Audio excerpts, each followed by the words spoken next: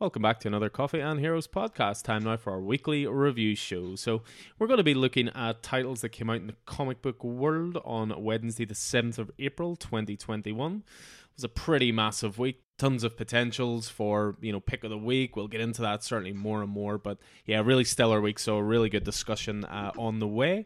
Your host is always Alan, owner and operator of Coffee and Heroes in Belfast. Now open for click and collect. Delighted to be joined this evening by, first of all, Keith. How are you, sir? I am doing well. I got my jab at the weekend, so that was nice. Feels like things are moving forward on the global pandemic front. So that was nice. And then as a result of it, felt like I had a sort of low level hangover the rest of the weekend, and I'm kind of a wee bit tired yet. That could be because I may have had a low-level hangover the rest of the weekend, but it's always hard to tell. But yeah, it was kind of a chilled-out weekend as a result. We caught up on all the usual goodies, Falcon and Winter Soldier and Invincible, and we watched a fantastic Jessica Chastain movie called Molly's Game on Netflix.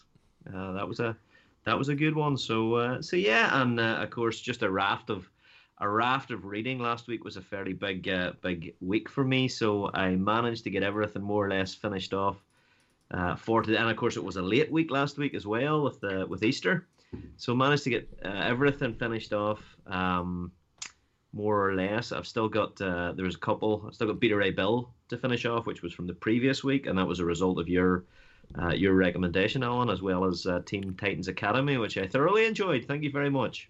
My recommendation / shaming you into reading Beta Ray Bill after I said if you're into Thor and you're into Marvel, there's no excuse not to be reading this. But no, I hope you enjoy it. Hope you enjoy it. So good to hear from Keith, and also this evening we have Paddy with us as well. How are you keeping? I am very well. Same as Keith. A nice relaxed weekend. I done the grand total of absolutely nothing. Don't think I left the house once. My niece stays on a Friday, so we had fun watching Falcon Winter Soldier, and not so much fun watching Thunder Force, this Melissa McCarthy superhero movie that has just landed on Netflix. She loved it. Cloda's 10, I think, and she was sitting laughing and giggling the whole way through it, whereas I was, God put me into this misery. You were groaning the whole way through it? Pretty much. And disappointing sighs, that. Yeah. Another butt joke. I heard plenty of those as I watched some of WrestleMania over the weekend, and some of the commentary was terrible. So WrestleMania this weekend was over 2 nights, and they actually had it in front of 25,000 people, but it was in an outdoor arena.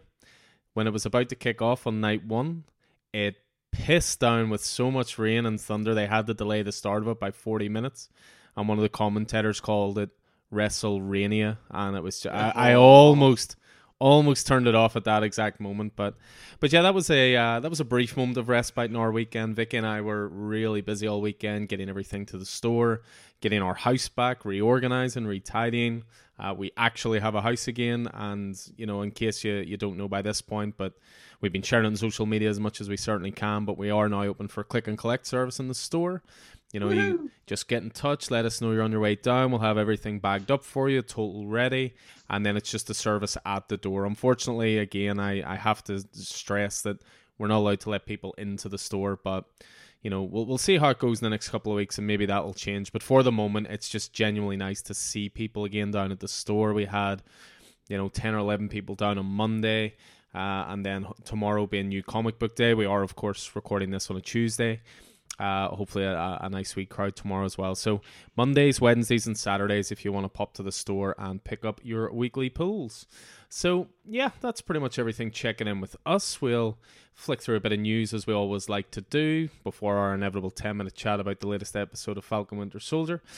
There was some news that just broke actually just a couple of hours ago that we're going to kick things off with, which is Skybound, which is sort of an imprint of Image that was founded by Robert Kirkman. It's celebrating its 10th anniversary this July, and they've announced that there's going to be a 5-issue limited comic book series titled Skybound X. Or is it Skybound 10? We're back to House of X and Powers of 10 right here, Keith. What is going on? But it looks really, really interesting, yeah. So in the series, fans will get to meet Clementine, of course, well known from Telltale's The Walking Dead video game series. This is going to be a character that's going to be in the Walking Dead world for the first time on the comics books page. The story will also elaborate on the alternate ending presented by Kirkman and Ryan Ottley in The Walking Dead 75, which will be here by a 5-part tale called Rick Grimes 2000. Oh, remember when 2000 seemed like it was the future? It still seems like the future to me. Give over.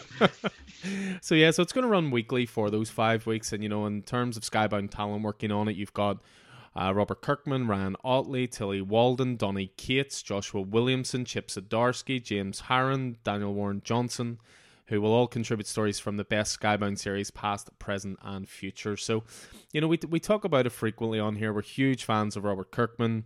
Pretty much everything the man does is turns to gold, and he loves the industry, loves playing with the industry, loves celebrating the industry. So when I saw this come out, I got really excited about this. I may have put it onto our document with 4 exclamation points. So that shows my level of excitement anyway. I hadn't really the news is so late breaking that I hadn't really seen it. I've never played The Walking Dead video game, but I am very familiar with Rick Grimes, of course. So I mean, is it some sort of a crossover then, or it's essentially like an anthology tale? So there'll be different stories in each one, but it's the front cover of issue 1, for example, is like a futuristic Rick Grimes holding what looks to be a lightsaber with zombies in the background.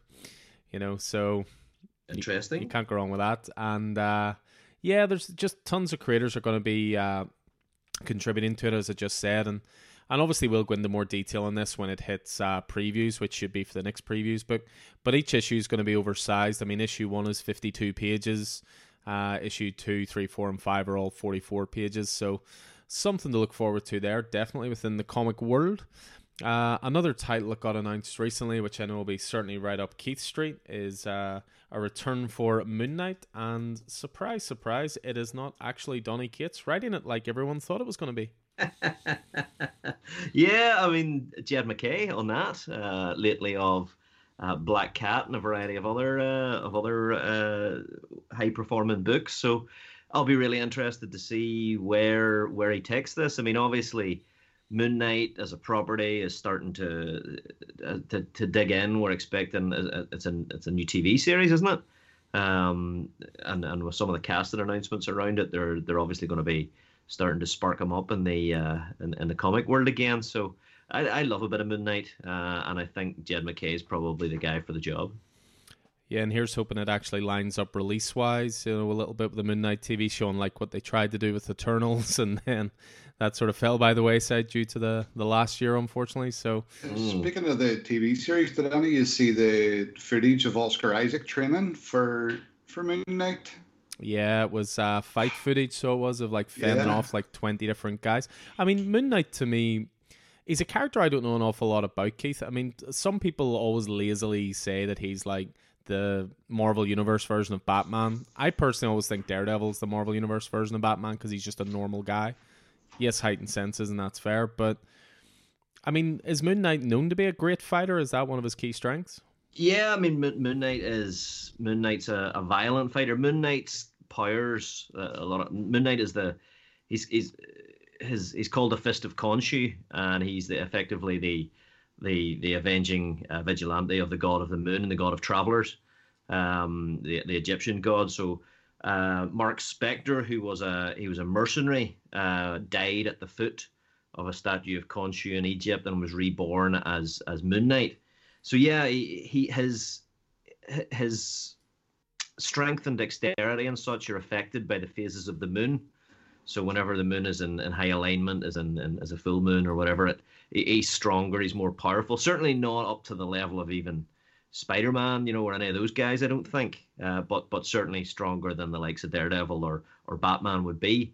And then he has the reason he gets compared to Batman so often is because Moon Knight has a number of personalities. He suffers from dissociative identity disorder, in a very similar way, I guess, to Bruce Banner, or how Al Ewing is now portraying Bruce Banner. And so he has a number of different personalities, but each of these personalities have their own life, and one of those is Steve Grant. Steve Grant is a millionaire.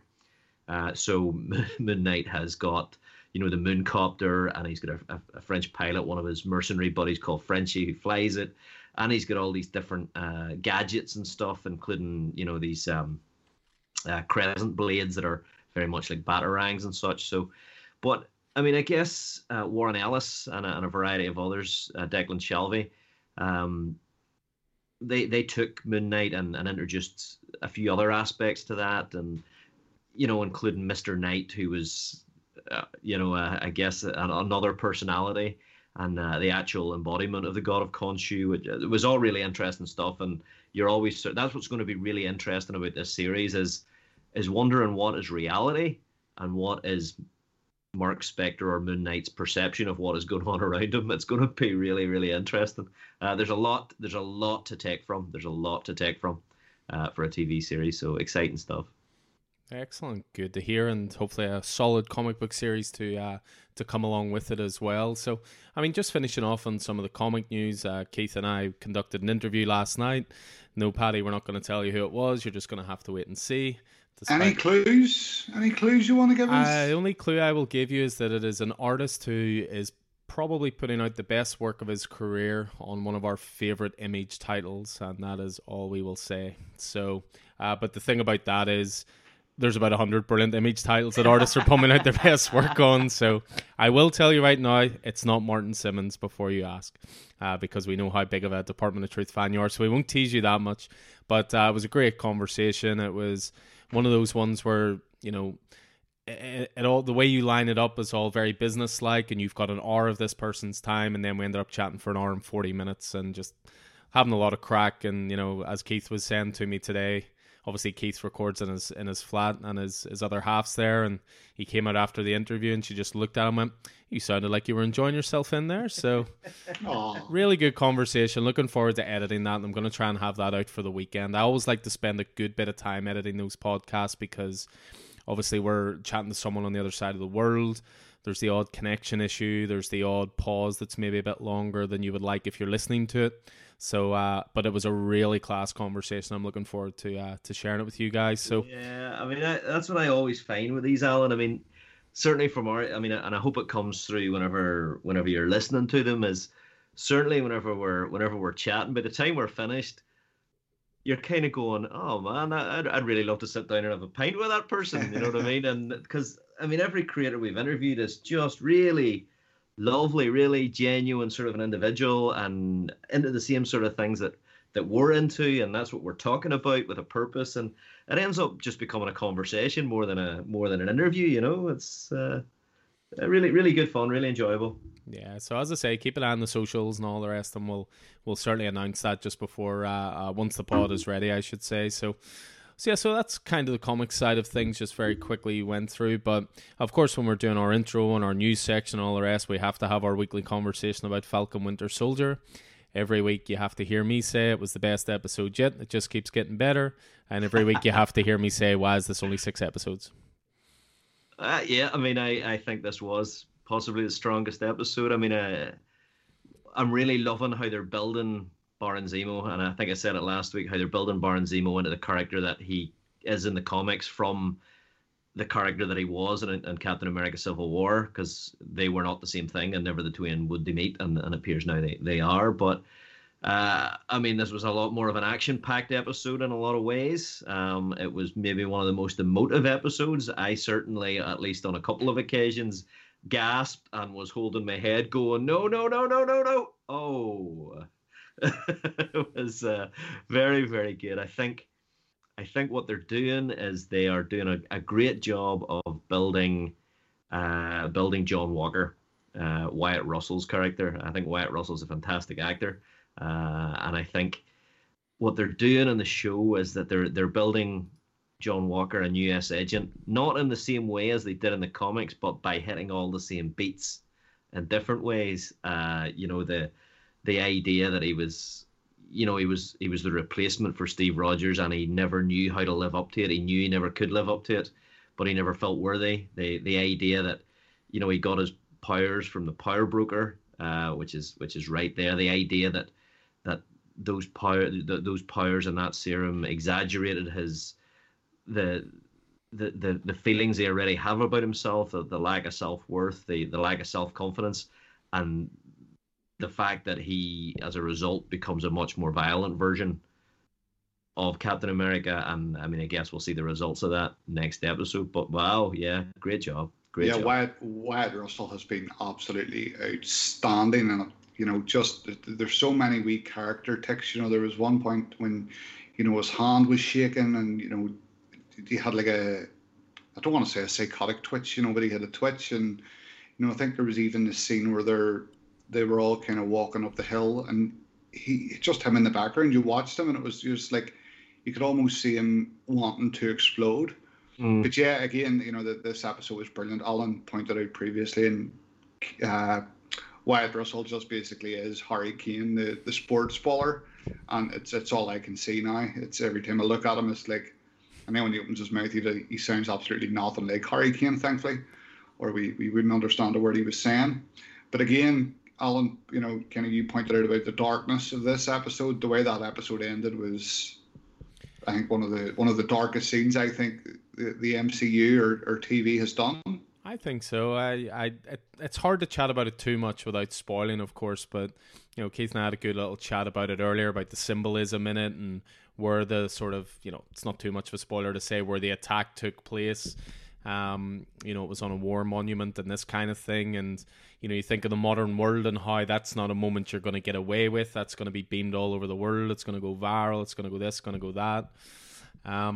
I mean, my favorite line in the whole episode was it was John Walker, and it was just after the altercation with the Wakandans, and he just basically turned to, it's Battlestar, isn't it? Is his, yeah. And he just basically turns and goes, "They're not even super soldiers," because he had just had his ass kicked by someone who was just really well trained, and it's not like they had any sort of physical advantage to him, and he's supposed to be Captain America. He's supposed to be the best of the best, and it all goes back to what you're saying, Keith, about how he never feels worthy.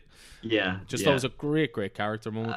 And I think the way they're playing it is fantastic, because that's his issue, is he's comparing himself to Steve.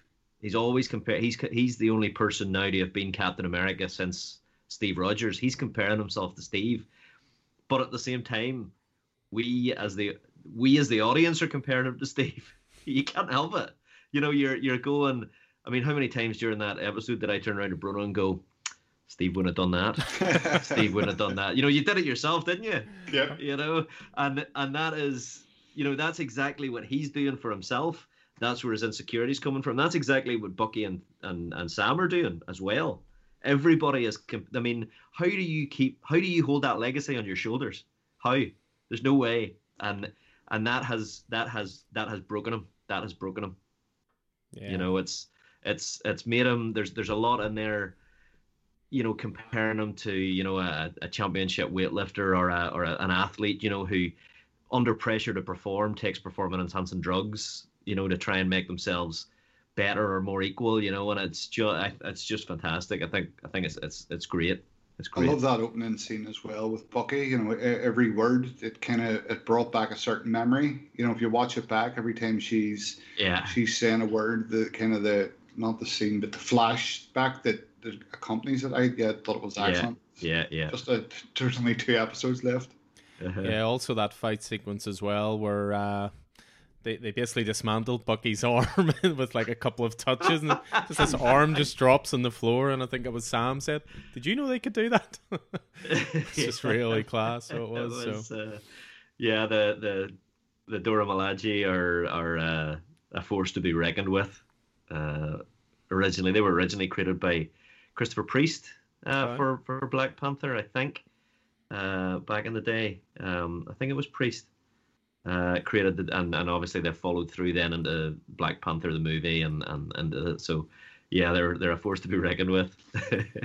One question I would have, and obviously with you being our resident Marvel expert, Keith, is Baron Zemo. I mean, in the comics, is he traditionally just a villain of the Avengers, or is he a villain of Fantastic Four? Is he a villain of X-Men? He strikes me as an Avengers guy. I mean, with the original Baron Zemo, Helmut Zemo. Heinrich Zemo was a Captain America villain, a World War II villain. His son then, Helmut, who is the current, was largely an Avengers villain in that he is, the leader of the Masters of Evil, put together the Masters of Evil. So largely an Avengers villain. But what Helmut Zemo is, I think I'm getting the names. Can't remember if I'm getting them the wrong way around or the right way around, whether the father or the son. But the younger Zemo is well known for creating the Thunderbolts. So that he was Citizen V and created the Thunderbolts and that whole thing. So it was that Zemo that was behind the Thunderbolts, which was his brightest hour. But yeah, largely an Avengers villain or a Captain America villain. I think he's faced Hawkeye as well. So yeah, but he's kind of a maybe a comparative to Doctor Doom, with regard to his villainy. But he's someone who has that legacy of the Nazis and such. Never as closely associated with Hydra, I don't think, but as he is in the MCU. But yeah. Yeah, the only reason I ask is because I just think it's such a great characterization. I genuinely hope they use the character further in the MCU, but I'm just curious, given your comic knowledge, where he could go, if you know what I mean. Would it, because you can't really have another Captain America movie at this point unless you do give the shield over to Sam, or Bucky takes it up or whatever, because obviously we know that the current Cap will become US agent and so forth. So I just wonder where he can go, but he's so good in the role. Like, he steals nearly every scene he's in it, and the characters just get more and more interesting. So I just hope we're not seeing the last of him in this show. Yeah, no, I think and I hope we're seeing an expansion of him. And just to be clear, Heinrich Zemo was the father. Helmut Zemo, who is the current Zemo, is the son. I knew you were going to have to correct yourself one way or another. Doing my head in, yeah.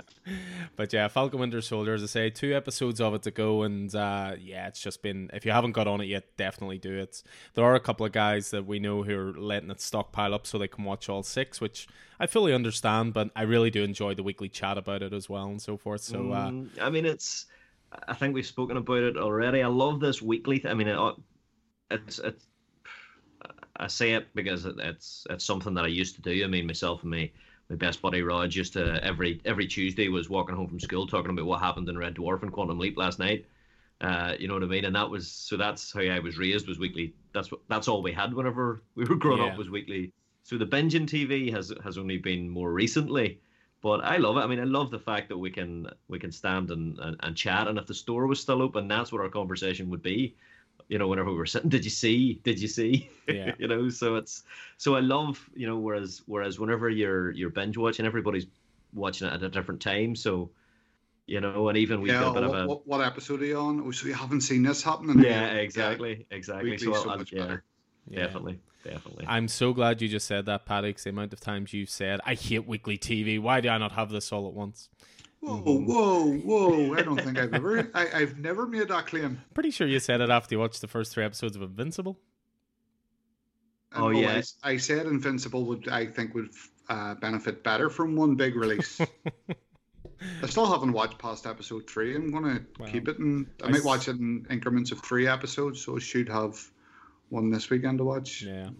I'm obviously still to start it as I hurtle towards the conclusion of the comic book series, so I think I have about 20 issues to go. But anyway, we'll move away from that, our Falcon Winter Soldier loving, and move on to some comics. So again, we're going to be going through the releases from last week. So that was Wednesday, the 7th of April. We always like to kick things off just by chatting about our totals. So for me, really big week this week. I had 30 titles in total. I had an even split between the DC and Marvel titles, so I had 6 of each, 6 DC, 6 Marvel, an astounding 16 indie. I also had a hardcover graphic novel as well, which was the release of Dark Knight's Death Metal, the hardcover deluxe edition. And I also had one omnibus this week, which was Green Lantern by Jeff Johns, Volume 2. What were your numbers, Keith? Coming up 5 behind you. It was a pretty big week for me as well. 25 titles in total. Not massively ahead were the Marvel titles. I had 11 of those. I had 9 indie titles, and I had 4 DC singles and 1 DC trade paperback. That trade paperback was Tom King's Sheriff of Babylon, which I have never read, and I'm looking forward to reading. Yeah, it's you're in for a treat with that. So you are. It was pretty much the first thing he wrote with DC, as well as Batman. That was like his Vertigo passion project that he wrote at the same time as Batman. So of course you wouldn't enjoy it, Paddy. But what was? I was going to say, I just hope it's better than his Batman run. Oof. You're just in a mood to wind me up today, aren't you? Oh, not at all. Not at all. What were your numbers then? My numbers: 16 titles in total, 3 DC, 6 Marvel, and 7 indie. Sweet. So plenty to chew through, and we every week when we're doing this, there are some weeks easier than others where you're trying to pick what your picks of the week are. Sometimes there's one clear standout, whether you're a DC fan, a Marvel fan, an indie fan. Usually there's one, maybe two massive standouts, but this really was a stellar week across all three.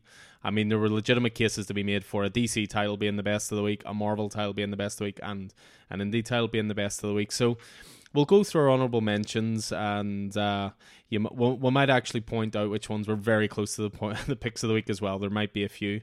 But we're going to kick things off with Keith giving us his first honourable mention, because until maybe 7 seconds before we started recording, this may have been his pick of the week. Yeah, that's exactly true. Swamp Thing #2 by Ram V and Mike Perkins.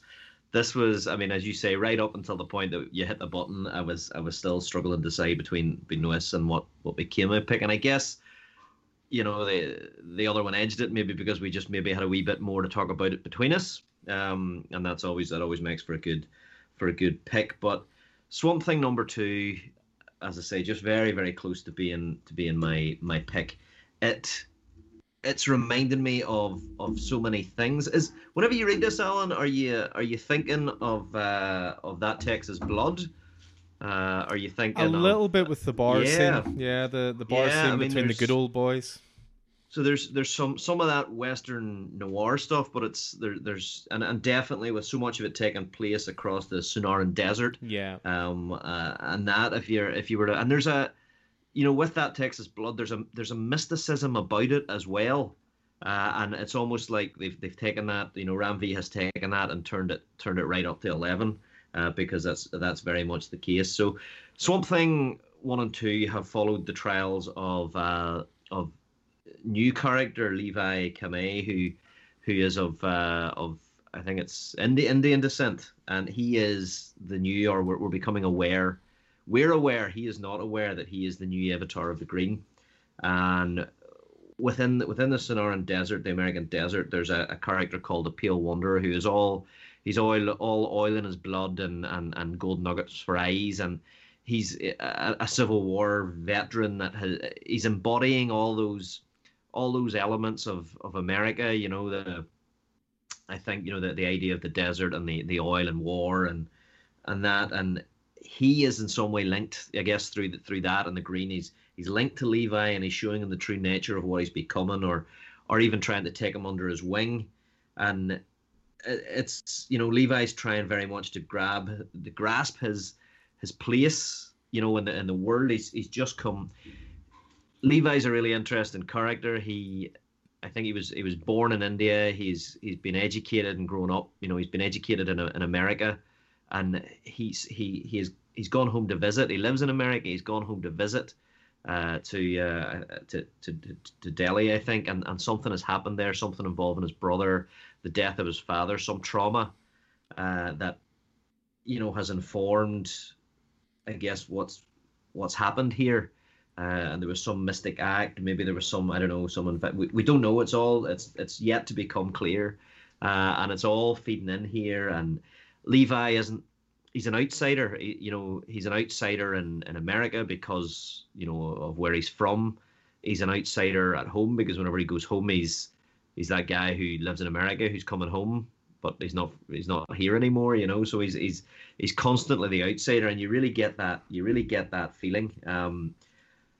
So yeah, it's just moving for the trauma that he's going through as he discovers who and what he is. And this seems to be certain. I mean, it's a 10-part series. This second issue seems to be at least the close of a soft close of an arc, as he goes up against the Pale Wanderer and what happens there. We've got I think a wee bit of a connection with Batman here, and a wee bit of connection to the isn't it Ted Holland was the original Alec Holland. Alec Holland, sorry, the original Swamp Thing. So I'm really excited for what the next 8 issues bring. But it's this feels like nearly like a Black Label title, doesn't it? Yeah, I don't think that's too far gone. I mean, it is pretty dark horror, and there's a lot of great imagery through it. I mean, massive shout out for Mike Perkins on art and Mike Spicer on colors, because Beautiful. this is one gorgeous book, and it's full of so much great imagery. I mean, that big explosion of the green that makes it look like a nuclear bomb has went off. Yes, it's cloud, like the mushroom cloud. Yeah, but it's actually the opposite of that. You know, it's like a yeah. positive thing in the middle of this desert. And then, as you say, the way this world is going to expand at the end, you know, you have Bruce in the Batcave watching on, very interestingly. You then have this corporation you're being introduced to, and you have the Holland phenomenon, you know, file just sitting there as well. So, even you know, the imagery on the first page where he's almost vomited out of the tree as he transports, you know, from the desert back to Central Park, and he's almost born of the tree. You know, it's fantastic. And there's always wee backgrounds where you can see cells and DNA and all of that sort of stuff, and it sort of harks back to Future State Swamp Thing. Mm-hmm. Do you remember how Swamp Thing had built the entire race of plant people in Future State? And in between then and now, I've found out that Ram V his education was as a chemical engineer. So it suddenly all falls into place, you know, all of this biological, chemical sort of stuff. It's loved this, Alan. Loved it. Yeah, I mean, even the title page as well, you know, it's just a couple of pages in. It's Becoming Part 2. It looks like an old school sort of 70s or 80s monster movie poster. You know, you can actually see the transition between panels, you know, into Swamp Thing. It's just a really well thought out book. Really, really intriguing. Great characters. And just fantastic art. I mean, I can see why it's so close to your pick of the week, and it was already a great issue, but then those extra little nods at the end, you know, obviously I'm a Batman fan, so that really excited me. Alec Holland, that reminds me of the Scott Snyder and Charles Soule New 52 run, which was following Alec Holland. So, yeah, the highest compliment I can give it is it's very reminiscent of Alan Moore's run. Very lyrical, very deep, and just really grown-up storytelling. So, yeah, great choice. I mean, I can see why it would have been a pick of the week as well, but you know, we've covered in enough detail to be a pick of the week, so it's all good. But we can certainly jump from that to one that was almost my pick of the week as well, and want to know that we're all reading. So we're on to the second issue since Infinite Frontier of Batman, which is Batman 107, so written by James Tynion IV, art by Jorge Jimenez and Ricardo Lopez, and colors by Tomo More. So this really stood out for me this week because we knew when Infinite Frontier was going to launch that Batman was going to have a backup story of Robin. It was going to be Joshua Williamson's story and Gleb Melnikov on art leading to a new Robin series. But I've been slightly wary of these backup stories, whether they're going to be interesting or not. So when these two are on Batman, there's no doubt that it's going to be stellar. But you just wonder if you're paying that extra little bit and you're getting 10 pages at the back that you couldn't care less about. But this actually had a backup story to match the frontline story. So, you know, this is an arc very much dedicated to a new interpretation of the Scarecrow. The issue kicks off with Batman investigating, you know, a mysterious Scarecrow that's appeared in the mayor's home. So there's that. There's good story in here with Harley Quinn as well. You know, Tynion's actually making Harley Quinn really interesting, which continues to astound Keith, I am sure. Yeah, absolutely. I mean, I think I'm cured. I no longer sort of have feelings of disappointment or anger whenever I see her. So that's good. I love how Tynion, he spends this whole issue relating what's happening in Gotham to what has currently or has recently happened in the real world. Yeah. There's so much of that here. You know, even in the news stuff at the starts. They talk about what's going on and what people actually think. You know, there's this Unsanity Collective who are trying to say that this citywide panic, who benefits most from it? Oh, clearly it's the government. You know, as the sort of nuts were saying about the COVID. You know, and the fact that purchases of masks, or have the online mask sales, gas mask sales have gone through the roof since the A-Day attack, and it sort of reminds you of people panic buying toilet roll back at the start of the pandemic, and it was really, really interesting stuff here. I love how he's doing that, and it didn't feel like an action-packed issue, apart from maybe that scene with Harley and Stabbo. Mm-hmm. But I really enjoyed it. I'm enjoying how Scarecrow is clearly influencing Simon Saint, who will be the creator of the Magistrate, which then echoes directly into Future State. So how much of Scarecrow is reflected in Future State, and we just didn't know it. Really, really cool stuff. The Ghostmaker backup was a wee bit cartoonier than I thought it was going to be. I think that was maybe expecting. In comparison as well to what came before it. I mean, Jorge Jimenez art through Batman, he just makes Gotham an absolute neon-soaked nightmare that's always raining, always horrible. Everyone's in heavy coats, but there's tons of bright lights. And you just described Blade Runner. He should be doing Blade Runner. You're not far wrong, but only as long as he doesn't leave Batman to do it. I would say. It's really, really strong. Really strong. But yeah, it was already a really impressive. Sorry, Paddy. It was already a really impressive issue to me. But as a long-term Batman fan, when you get to that last page, the name's Match. So Matches Malone is a well-known alias of Bruce Wayne.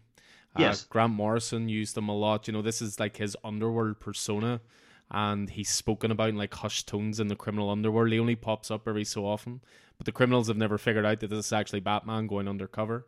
So when you get that last page of the name's Match, tell your Master Wise I want in, that's, because it always throws up the idea as well that sometimes Bruce does his best work outside of the Cape and Cowl.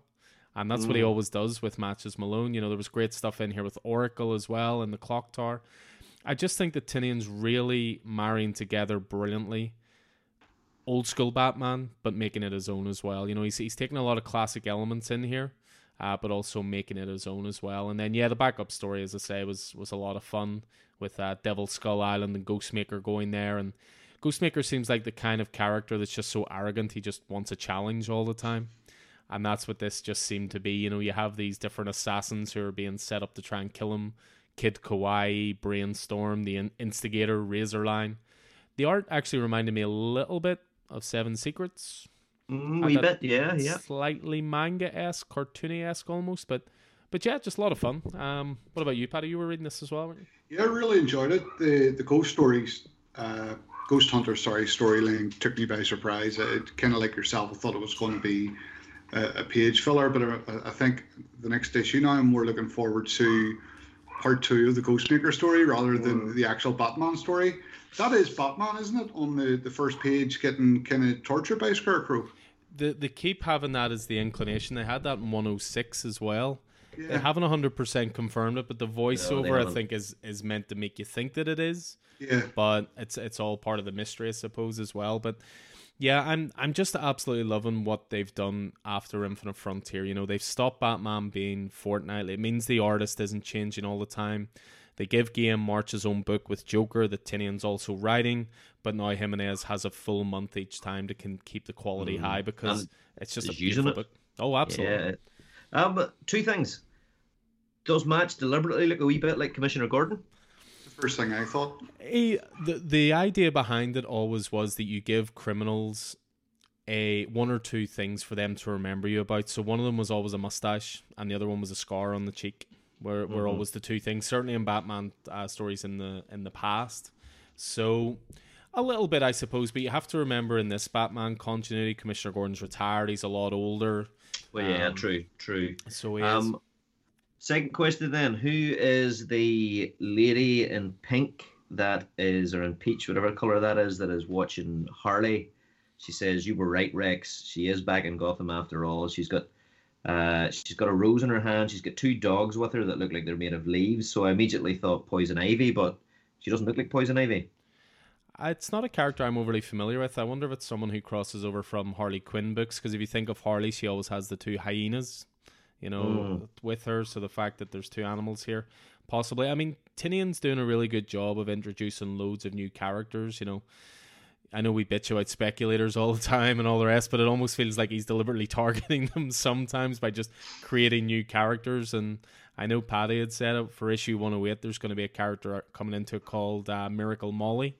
And I'm always excited by a new character, but the problem is when you're part of Facebook comic book groups and every single store under the sun has their own individual Miracle Molly cover, I'm a bit fed up with the character before it's even arrived. I think I've seen 15 different variant covers with her on it, store, exclusives, and it's just, I already dislike the character. Well, though that you tend to deliberately expose yourself to these things. I do. That you very much do. But what I will say though is that if it gets more and more people buying Batman, whether it's for speculation purposes or whatever, I don't care because it keeps this creative team on it, So yeah, Batman 107, very close to being pick of the week again, but I just went with something else that actually had the number 7 in its title as well. But we'll get to that. I wonder what that could be. Well, we shall see. But yeah, it's the last one just to mention from DC was the first part of a new 4-issue series. This is spinning out of the events of Future State. So this is the next Batman, Second Son. So written by Oscar-winning writer John Ridley, who of course did the next Batman Future State title as well. 2 different artists on this, which is Tony Akins and Travel Foreman. Inks by Mark Morales, colors by Rex Lucas. This was a really pleasant surprise. I don't exactly know what I was expecting, but I loved the secret agent shenanigans at the start. I really enjoyed the family drama of the Fox family. I enjoyed the appearance of Batwing, who's a character I haven't really seen much since New 52. I thought this was really, really good. I was genuine. I don't know why I didn't think it would be good, because I enjoyed Future State, the next Batman, but I thought this was pretty great.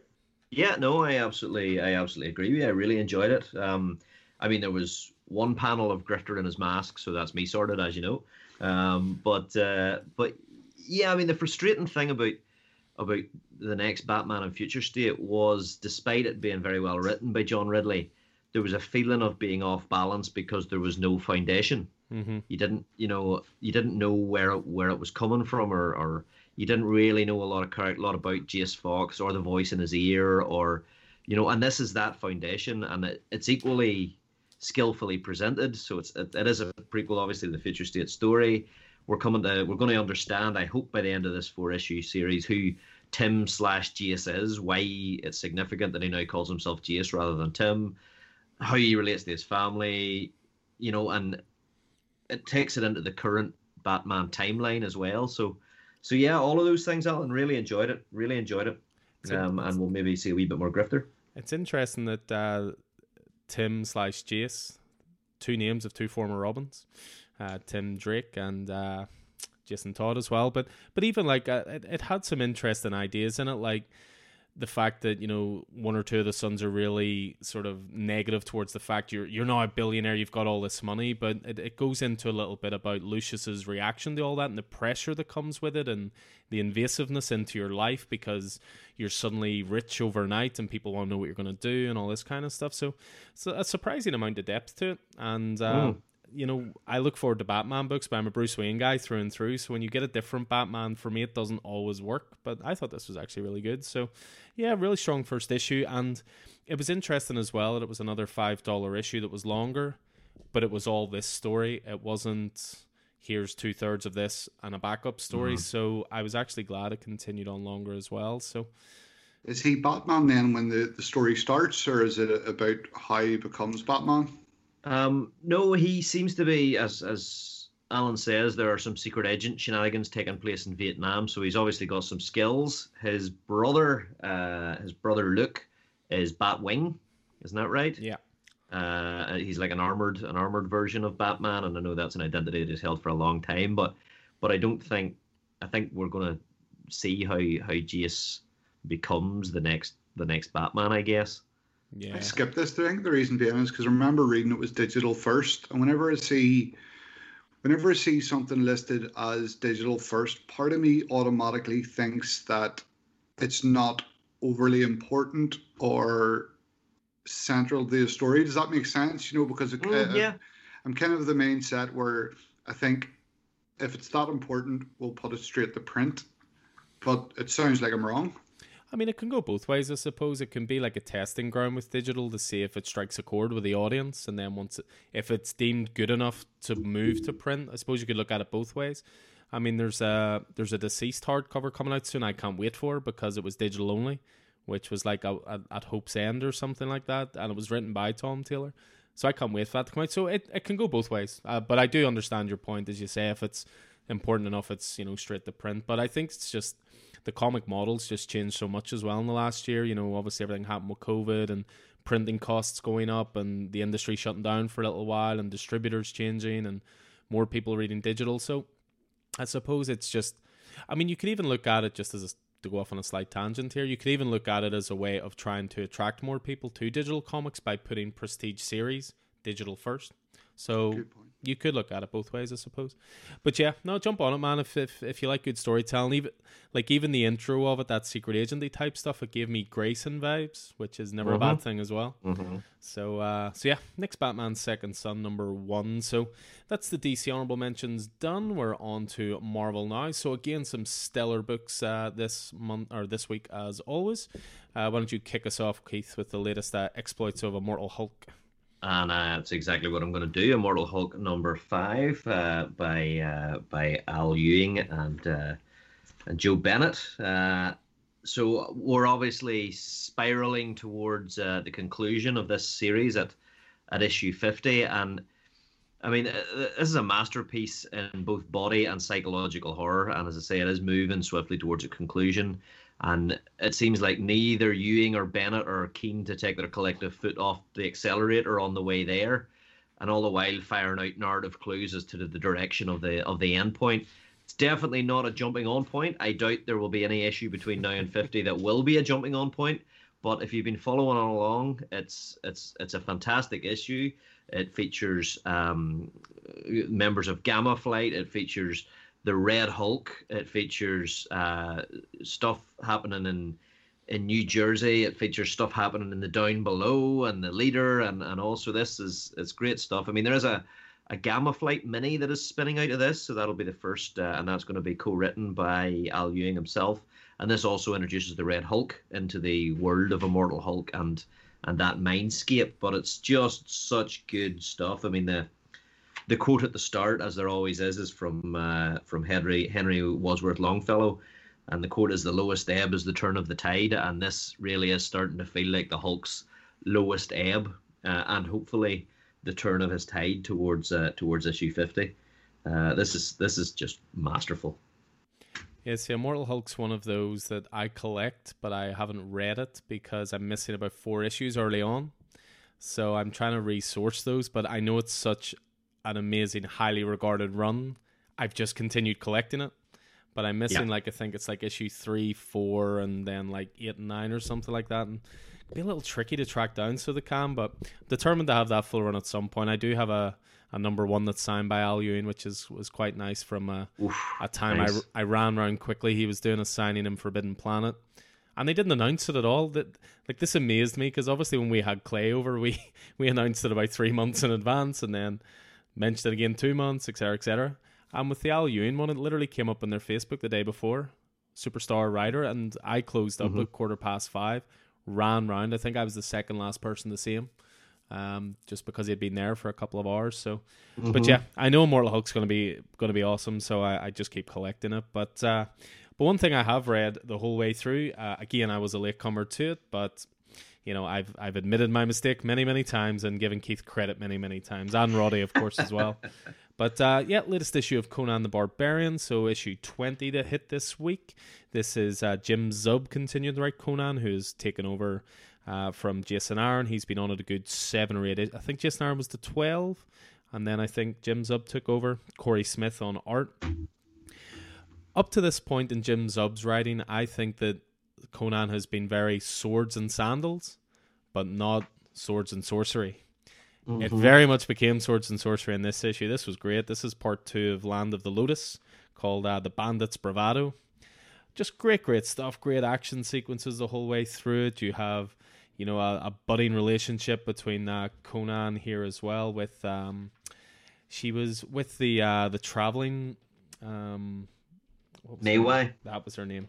Yeah, she was traveling with a bunch of bandits, and she actually helped Conan escape in the last issue.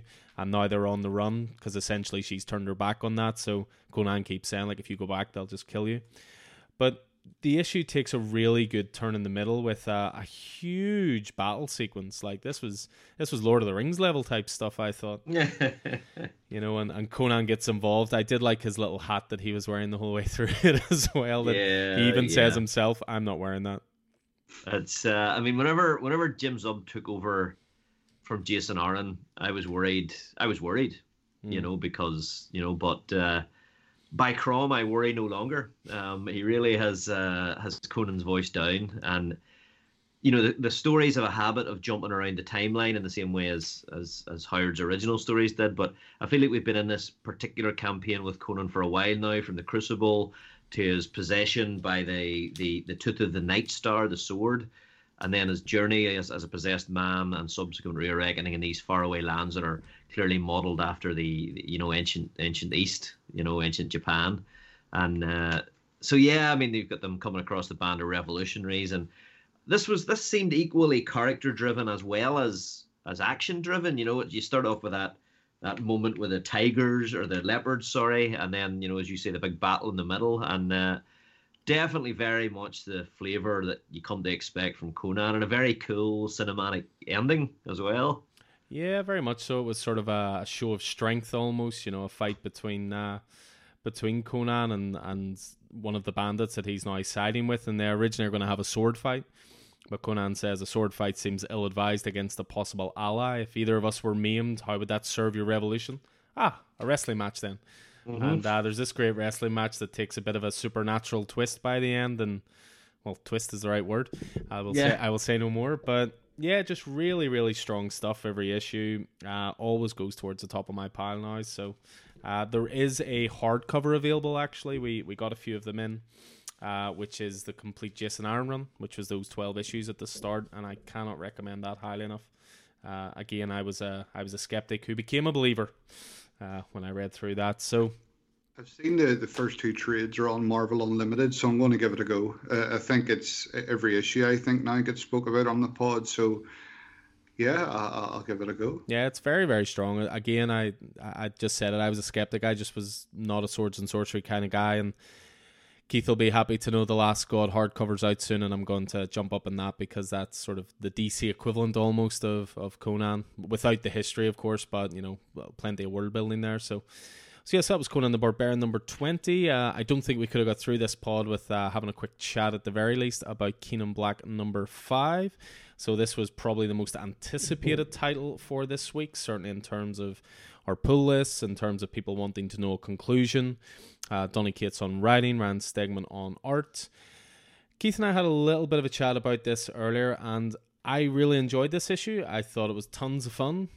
It did seem a little bit more of a style over substance issue for me, though, in that it is one of the most gorgeous looking things I've ever read. But I didn't love it, if that makes sense.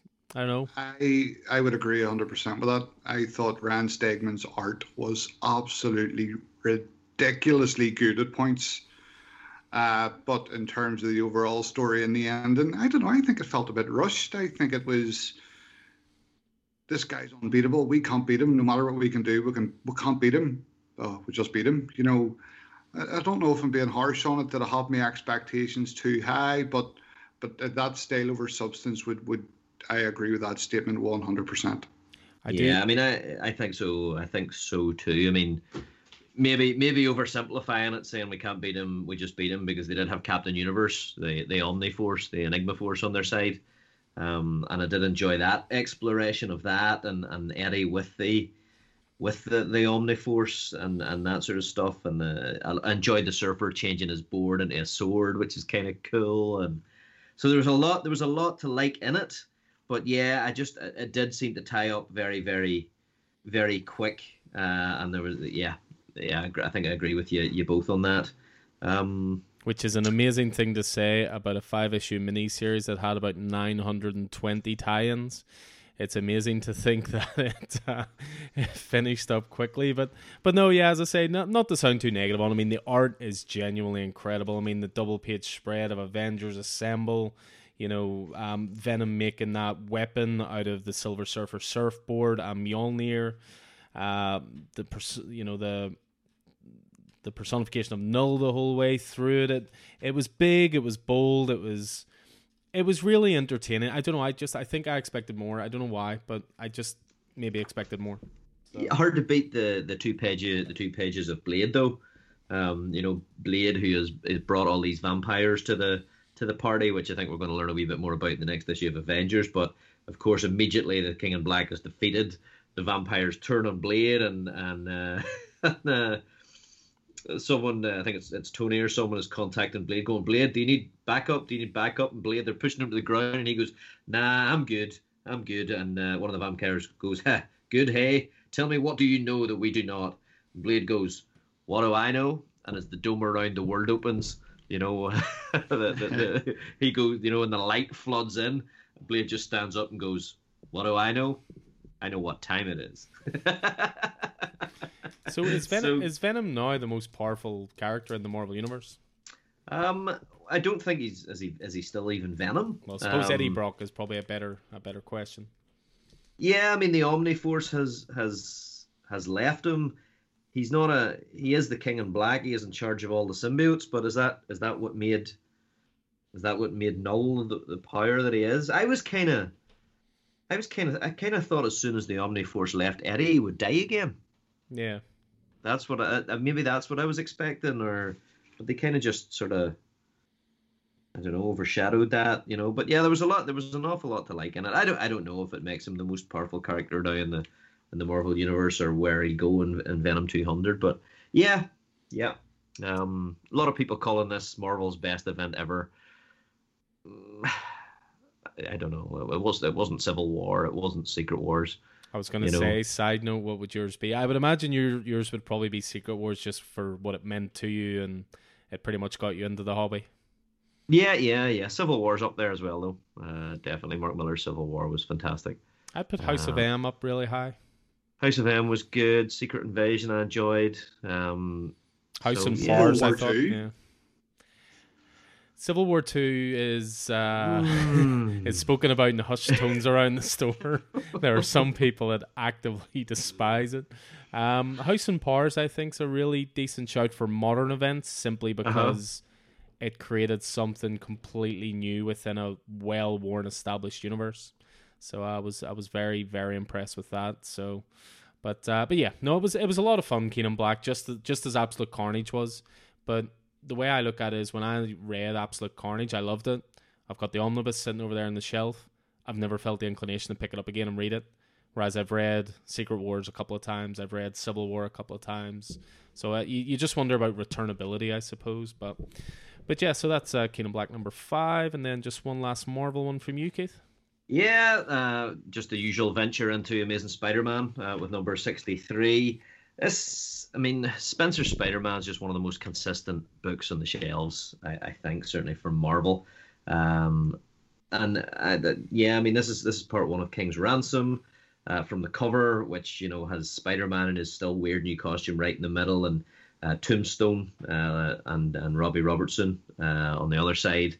The old enemies, in black and white, and their two children who are lovers down below. It's very cinematic, So yeah, I just really enjoyed this. It was high action all the way through, as Boomerang and Spider-Man in his new Threats and Menaces suit try and hunt down the Lifeline tablet to keep it away from Kingpin, and all of the family stuff that's going on in the background, and with Beetle and Randy Robertson, Peter's housemate, and there's a lovely double page spread in it where we look at the history of Robbie Robertson and Lonnie Lincoln, Tombstone. So there's some, he keeps making these really deep cuts into Spider-Man mythology that aren't critical for the story. They add to it, and they make you want to go back and remind yourself about what that was all about. So yeah, just great, and just all frenetic spider energy. I didn't hate the costume as much this time round, but I'm looking forward. I'm still looking forward to him taking it off. And putting the proper one back on, of course. Yes, of course. Yeah, absolutely. Yeah, so Amazing Spider-Man 63 there, just to round out the Marvel honorable mentions. So we'll jump into the indie side of things then, and same again, there was indie stuff again this month that could have very easily been the top choice, but more on that later, I would say. But yeah, a couple here to mention. I see the first one was one that you were reading, Keith. It was the last issue. This is one I've collected all 6 of. I read issue 1, loved issue 1, but I've let it pile up now, and I'm going to read 1 to 6 together. So did it finish in a satisfying way? Yeah, it brought a story that had an epic promise to a very satisfying conclusion. We are, of course, talking about Origin number 6. Origin number 6. Origin number 6 by Clay McLeod Chapman, Jacob Rebelka on art, and it's from Boom Studios. I mean, it looks lovely. It really compelling art right the way through. It really interesting to look at. The story of the last remaining human, David. The last issue does bring him to the depths of a dark situation, without spoiling anything, bereft of support, trying to find a way to stand against the network and save, or perhaps redefine what it means to be human. Definitely well worth the journey. And just great visual work, really interesting, engaging visuals throughout. So yeah, I mean, just have to be like David and say, tell me the story again, because this is one that I would pick up and read again. And I'm sure it'll be coming out in trade. Excellent. So Origins number 6 of 6. Another strong one for me this week certainly was Nocterra number 2. Obviously I picked Nocterra number 1 as my pick of the week a few weeks back. This is the new Image title from Scott Snyder on writing, Tony S. Daniel on art, and just as equally important, I think, is Tomo Morey on colors in this book, because they really do stand out. This is a book that I was fortunate enough to read a couple of days early. I had been in touch with Scott Snyder, and he's very good about sending out preview copies to stores. He wants, stores to get excited about books so that they'll happily recommend them and so forth. And this was a book that very quickly settled the argument, as if it needed settled, that print reading is better than digital reading for me, because there were some epic double-page spreads in this. There was 2 pages of absolute darkness, which I thought worked as a really good sort of momentum break in the story. In digital, I didn't get that, because it might have been just to do with it was a PDF I was sent. I know there are more sophisticated browsers and so forth you can read digital comics on, but you look at that double-page spread of Neon Grove, for example, it's absolutely glorious. But yeah, this issue kicked off. I thought it was a brilliant opening scene to do with a younger Val, essentially gearing up supplies because of what's going on and this darkness that's settling into the world. She's taking batteries out of remote controls, and she's stockpiling them. I think she's only 14 at this point, but she's already got like an old head on her shoulders. Just makes her a really interesting character. There was some great action beats in this one. There's some good moments where Val could obviously turn on the cargo that she's transporting, the old man who says he can save the world. You got more and more stuff in here from Blacktop Bill, who I think it's impossible not to read his dialogue as Matthew McConaughey. There's a line there which is, "Now, Miss Val, would you be so kind as to hand over the girl and the old man?" It's he's like a very old Southern gentleman. Great action stuff. I know that I think you and I had chatted about it a little bit, Keith. I know this didn't grab you as much as issue 1. Now that, of course, is subjective, because issue 1 was fantastic, phenomenal. Yeah. No, I think I put my finger on it, Alan. I think it's because it didn't quite have the thing that I really loved about issue 1 was just the absolute dense and focus on world building, which, as you know, is just my bag. Yeah.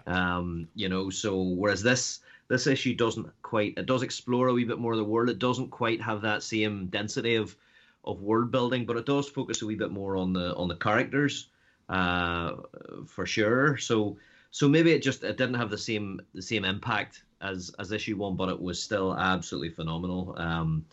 Totally delivers the goods, and Tony S. Daniels' art is brilliant.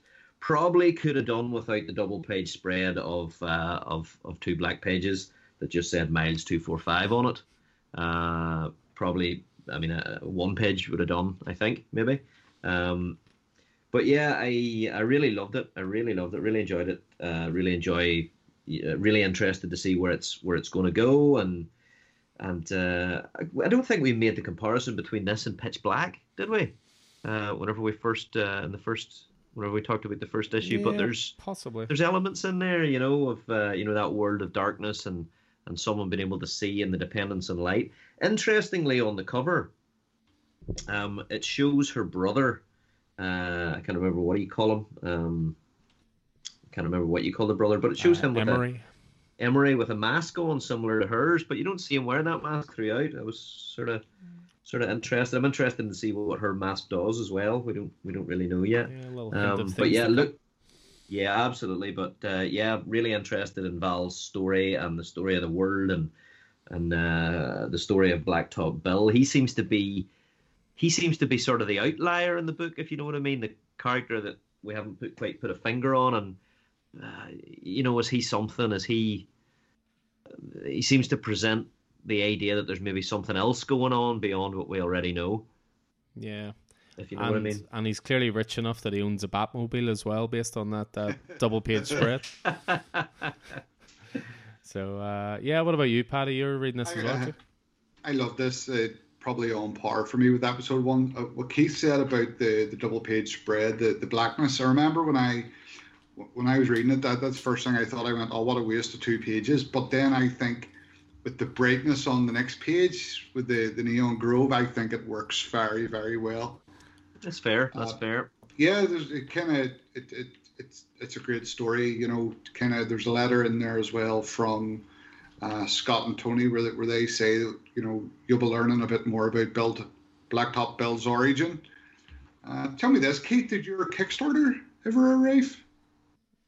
It was me that backed in Kickstarter. No, right. It hasn't come this side of the world just yet, unfortunately. I was wondering what I had forgotten there, Paddy. I was like, what? What are you talking about?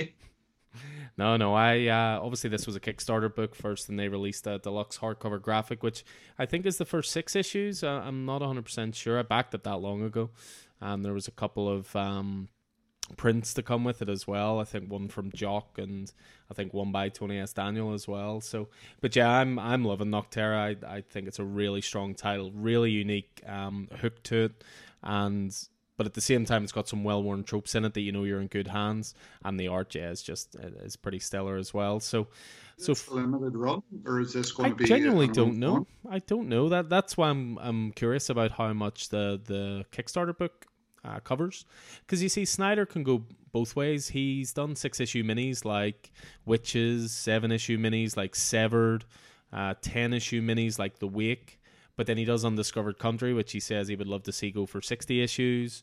American Vampires went for a long time. Obviously, the Batman run was 50 odd issues. So he can sort of do both. So I'll wait and see. But I don't think it's ever been announced whether it's just 6 issues or an ongoing or whatever. But one title we definitely do know that is a bit of an ongoing, and long may it continue, hopefully as long as his other titles. I'm looking at you, Invincible and Walking Dead. With your 100+ issue runs. This is Firepower number 10. So Robert Kirkman on writing duties and Chris Samney on art as always. This is the monthly customary mention of Firepower, because every month it just gets better and better. This is a book that is world building with every single issue, and somehow it works.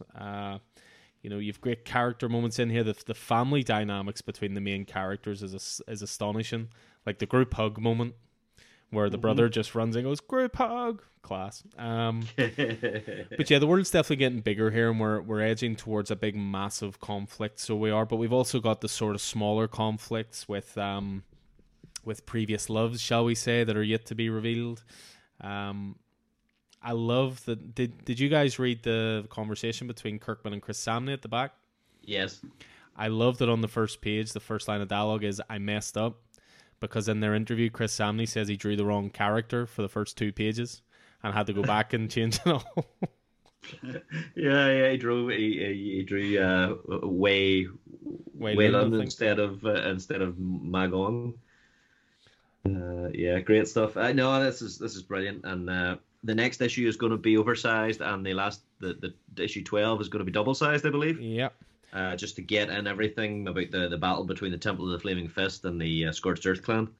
Well, this is the thing. This always felt like a big story anyway, but see when you get towards the end of the issue and you get that double-page spread of like the endless rows of archers with flaming arrows and, you know, the very steampunky-looking air blimps being shot down, and like you're just reading this going, this has gotten big, you know. You think back to that first issue where, you know, Owen goes shopping with his daughter and races her home. But then you think back to the prequel OGN, and this is like, it's almost like a retake of that fight, but this time Owen and Wai Lun are on the other side. Yeah, you know, so it's very interesting. Very interesting. Just a great book. Again, gets better with every issue, and again, if you're not reading it, do yourself a favor and get one, because down the line, this is going to be adapted, I think, at some point, the way Invincible has been. I think it would suit animation, maybe more than live action.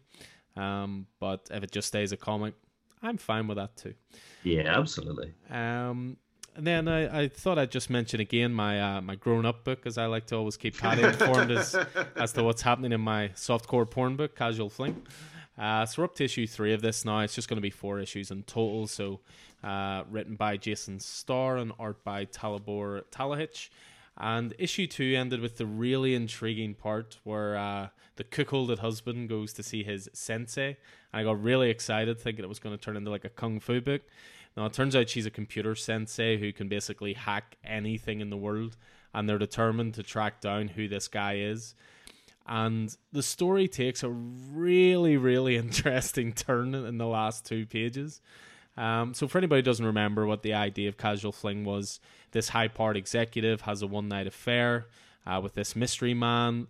He records what they got up to, but he wears a mask, and then he threatens her with destroying her life if she doesn't pay him a ton of money.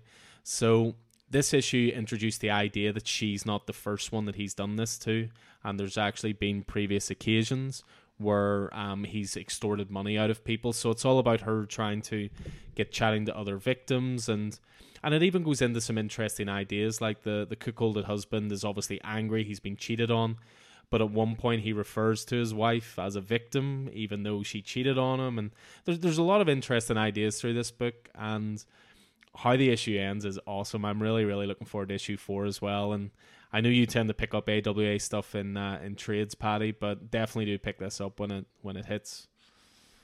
I am 100%. It's one of the ones that I'm looking forward to. Although I am reading Redemption monthly, which I'm enjoying, but I definitely prefer trade reading them. Yeah, I think we talked you into Redemption with how highly Keith and I chatted about it. So Casual Fling number 3, great stuff. Again, if you're not on it, trade will not be too far away, and AWA are great at doing those $10 trades or, you know, £9 trades, so keep an eye out for that in the future.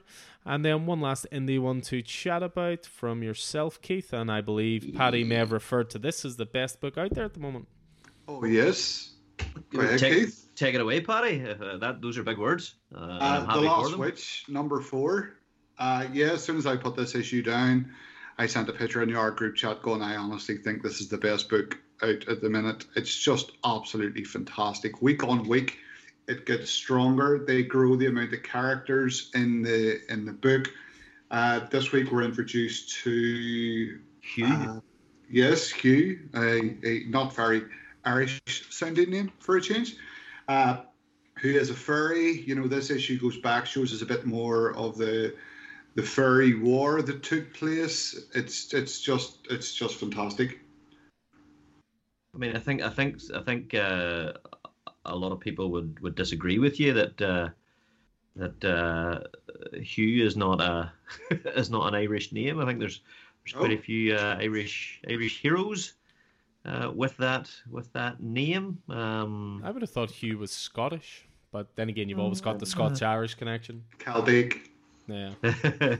But this is it's a fantastic book. I mean, last issue was a lot of action, and I think this issue slowed it down a wee bit and did introduce a wee bit more another character and fleshed out the backstory of the characters a bit and the world a wee bit more. And I'm definitely totally invested in what's happening now. And so we're introduced to Hugh, and Hugh is he's not what he first appears, and he does first appear to be like a fairy type character, but there's definitely a darkness to what he's doing. So yeah, just a fantastic issue. We're moving towards Saoirse and the next witch, and it's just, and the art, VV Glass's art is stunning, fantastic. It's just it's certainly the best looking book out there. Definitely, I agree with you. One of the best books around. 100%. Cool, so that is Last Witch number 4. I believe that's going to be 5 issues in total, so hurtling towards the end of that. And that also brings an end to the honourable mentions for this week as well. So we're just going to move on then to our picks of the week. And there's some nice moments with the picks of the week this week, because they're all indie picks, and all 3 of us are reading all 3 of them. So plenty to chat about here. So I'm going to kick things off with my pick of the week, and I mentioned the number 7. It appears twice here. So this is 7 Secrets number 7. And again, just like Firepower, it's one of those titles that seems to get mentioned every single issue. So this is the start of a brand new arc in 7 Secrets, and I have to admit, I was not expecting this issue to be what it was. But this issue was amazing. It was full of imagination, great character work, world building, and of course, great dialogue as well. I'm going to make a big statement here. Welcome back to Boom Comics' best series. Now, that's a statement I do not make lightly. I do not make that lightly, given their output quality over the last few years, but this is Boom's best title, in my humble opinion. He says after Paddy says The Last Witch is Boom's best series. I'm still upset. I had no idea that The Last Witch is going to end in issue 5. Yeah, it's okay. You can dry your tears with the ongoing masterpiece that is 7 Secrets. So, so for those who are new to 7 Secrets, first of all, where have you been? Because we talk about this all the time. But the story follows Casper, who's the son of a keeper and a holder of one of the secrets. So these are 7 secrets which have the power to change the world. You know, Casper was never supposed to be born, because if you're going to be a protector or a holder, you essentially take a sacred vow and dedicate your life to that secret's protection, not to start a family. But born he was, and he's thrust into the role himself of protector long before he's ready. You know, 7 Secrets so far, it's always been very heavily manga influenced. It's been a part adventure story, part secret agent caper, part ancient secret order story. Well, to that you can now add part fantasy. This was one really trippy reintroduction to Casper. I should say at this point, actually, that the first trade paperback came out this week. So for those wanting to catch up, it is readily available. And yes, we do have plenty of copies. That'll catch up in the first 6 issues, and then you're good to go on issue 7. I actually chatted to Vicky about this, and I said issue 7 had a lot to live up to, given it will be the only issue to share a number with the title of the story. So it only seems fitting that we learn more about Casper's past. So when the first arc ended, not to go into too heavy of spoilers, but it essentially ended in a way where Casper didn't listen to instructions given to him by more seasoned characters, and he ended up in another dimension, a world in between realities. Here it transpires is actually where Casper spent many of his formative years with a race called Selkies, and those in this dimension are not really so eager for him to leave again. And this was one of the great things about this issue. It started off with these characters being introduced, and they come across as threatening, like they mean him harm, but it's actually all about how they don't want him to leave, because it goes into his history a lot. It goes into the great times they had essentially raising him. I mean, they were essentially parents to him as well. You know, he has a connection to this place, and, you know, they want him to reconnect, I suppose. You know, this has always been a beautiful series to look at, but this was the best looking issue of this series yet. You know, between Dina Kulo's artwork, Walter Baiamonte and Cadia Renali's colours, and Ed Duchesne's lettering, this is downright gorgeous. You know, it's equal parts whimsical, equal parts creepy. It's like unlike anything we've seen in the series so far, which has had a bit of a heightened reality, but I would say reality nonetheless. And I truly hope it'll actually not be the last time we spend an issue here as well. And I have to actually finish off by saying a special mention to well-known Superman fan Tom Taylor. including the line Through an Ocean of Stars, a take on Zod's arrival on Earth in Man of Steel, because they traveled across an ocean of stars. So he's a well-known Superman fan. I don't think that was an accident. But yeah, just stunning issue, you know, seeing some of his training, seeing some of Casper's younger adventures. You know, I especially enjoyed, I'm sure this was probably one of your favorite moments, Keith, as well, where he's dueling with a well-known knight, which I thought was great. And if one line sums this entire issue up and how trippy it is and how strange it is, it's on the second last page. One of the characters says, "Why do you have a sword? Where were you? It's beyond complicated, but I can tell you the Selkies are dicks."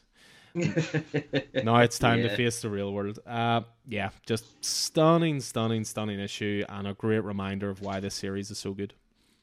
Yeah, the artwork was unbelievable. It's just every page. I think I skimmed through it maybe 5 or 6 times now, and I don't even mean reading it. It just mean looking at the artwork. It was, you know, there were so many where it was dark in the background, and you'd characters or, you know, sets jumping off the pages. I absolutely loved it. Probably one of my, I don't want to say one of my favorite issues so far from Seven Secrets, because they've all been brilliant. But yeah, fantastic. Yeah, absolutely. I totally agree with you. It was very, very good. It was a strange. I mean, I feel like the start of the next art is nearly next issue. This feels like a strange little interlude between the two. Yeah, I wonder if the idea of the 7th issue of Seven Secrets was to make it a one-shot. And I mean, it could very well be that. And I mean, we'll get back to something a wee bit more like reality next issue. But yeah, just find out a wee bit more about Casper's background, and obviously part of it was giving him that sword, so that's going to be interesting. You know what that does or what that adds to him and his character. And you know, her regret and the fact that he was raised by them, and you know, the mother's regret, I guess, and just the weirdness of elves. I guess that harks back to Boom's other title that we just mentioned, as Paddy said, The Last Witch. You know, so there's definitely links between those two here. But yeah, this is just great stuff. I'm interested to see what's going to happen here, because we still have 6 secrets left. Is that right? Yeah. So 6 secrets, that means 2 characters per secret. That's a cast of 12 characters. So I'll be interested to see how Tom manages to have us care about all of those characters, as I'm sure he will. Well, that's it. This was one of those Boom titles that was actually announced as an ongoing. Boom has a real habit of being a publisher that announces 6-issue minis, and if they do well, they continue. You know, I always go back to Something Is Killing the Children. Initially announced as 6 issues, now it's hard to imagine that story being over within 6 issues. But Seven Secrets was always announced as an ongoing, and I think that you've probably hit the nail on the head there, Keith. That's probably why there are so many characters to give their moment in the sun, while also following Casper as your main protagonist through it as well. Mm-hmm. And if you think of manga-based stories as well, they're always huge, you know, and that's definitely where the influence is on this, you know. But it's just so good at turning storytelling tropes on its head. I mean, you think of any stories you've read until now or watched, and you know, and movies, TV, that kind of thing. When a kid is sort of born and put into hiding, it's sort of put in with a normal family so that, you know, they can disappear into the background and no one will be looking for them. And then you watch this and they've been dropped off to an in-between world with a couple of Selkies, and it's incredible. Yeah, I mean, what it did do was it really gave Danielle Di Nicolo the room to, because this looks totally different from any of the 6 issues before it. 100%. Completely different. So it gives you, there's a lot of flex here, and being able to create a world that literally it doesn't look like any of the previous 6 issues at all. Characters that don't look like any of the previous 6 issues worth of characters. Totally trippy. It was a wee bit psychedelic, wasn't it? Yeah, I think so. But yeah, just really, really impressed with it, and it just took a nudge to be my pick of the week this week. So yeah, Seven Secrets number 7. Can't recommend it highly enough. Again, the first trade is available if you do want to catch up. I mean, we talk about it all the time. Get on it. It's just great storytelling. So yeah, my pick of the week, Seven Secrets number 7, Tom Taylor and Daniel Di Nicolo on art. How about yourself, Keith? What is your pick of the week this week? So my pick of the week, which just edged it over Swamp Thing, is the first issue of Image's new horror anthology series, The Silver Coin, and it's an anthology in that each issue will have a different writer, the same artist, I believe, a different writer. And the first issue is The Ticket by Chip Zdarsky and Michael Walsh. So Silver Coin is a horror anthology. It's created by Chip Zdarsky, Kelly Thompson, Ed Brisson, Jeff Lemire, and Michael Walsh. So each issue will have Michael Walsh on art and will have a different writer, is how I believe they're going to do it. So that's, I mean, obviously with that team or that group of individuals behind it, it's going to have a lot of kudos with anybody who's into comic books, I guess, at all. But this one edge that I think because of my music connection. I work in the music industry, and this sort of really felt like it had me thinking. Alan, do you remember Gunning for Hits? Oh yes. So it had me thinking a lot like that, but with this horror side of it, and the central conceit of the anthology seems to be this silver coin of the title, and the fact that a curse needs to feed. So this follows the travails of a rock band, that a feeling rock band in 1978, and it just has, I don't know, echoes of the Monkey's Paw and all sorts of stuff to it, where the lead guitarist in this rock band that they're really not doing well. It's 1978. Rock is on the way out. Disco is on the way in, and the band plays. They're playing the 7 o'clock slot in this club that it's absolutely empty. They're doing everything. I mean, it's just, you see it all the time. Bands playing to 2 or 3 people. You see it a lot in Belfast. And they deserve to be playing to a whole lot more. But the other 2 members of the band are they're in it. They love playing their Friday nights, but the band leader, he wants to be famous. He wants to make it, and eventually he finds this. He's found this coin. He finds this coin in a box that his mum left behind. His mum has left his dad, and she's got this box. It's this silver coin. He goes to play one evening, and he doesn't have a guitar pick, or whenever they're jamming, he doesn't have a guitar pick, and he uses the coin instead, and he plays a set like they have never played before, and only stops whenever he rips his finger open on the guitar strings. So it's and from there it goes on to they play another 7 o'clock slot, and the band's called Running Red, and there's promises. They play a slot that like they've never played before, and then there's a setup to meet a record exec, and his father tries to take the coin away, but he's already got that Gollum-esque, nope, I need it, I can't. The father wants to send it back to the mother. It's her lucky coin, and the idea that maybe it was the lucky coin that gave the mother the strength to leave the father or something, and all of this. So it's just really, I don't know, there was something about it that really, even the scene where at one stage he's got his finger in a plaster, after he ripped his finger on and he takes the plaster on, and he's scratching away at the wound, and the blood drips onto the coin because the curse needs to feed, and there's just some stuff that happens at the end. He gets the opportunity, the coin gives him that opportunity, but he doesn't want to take it because he doesn't want to change what they do, so he fucks over the record executive, and he's playing this. He's playing with this band called the Disco Hits, and using the coin to play. And there's a scene in there. I don't know if you saw it at the bottom of the page where he's playing this last gig with a coin, and there's this girl on crutches. She's got a bandaged foot and she's on crutches, and when he's playing, she drops her crutches and can't help but dance. But you can see tears streaming down her face. It's really macabre. It's kind of horrible, and then.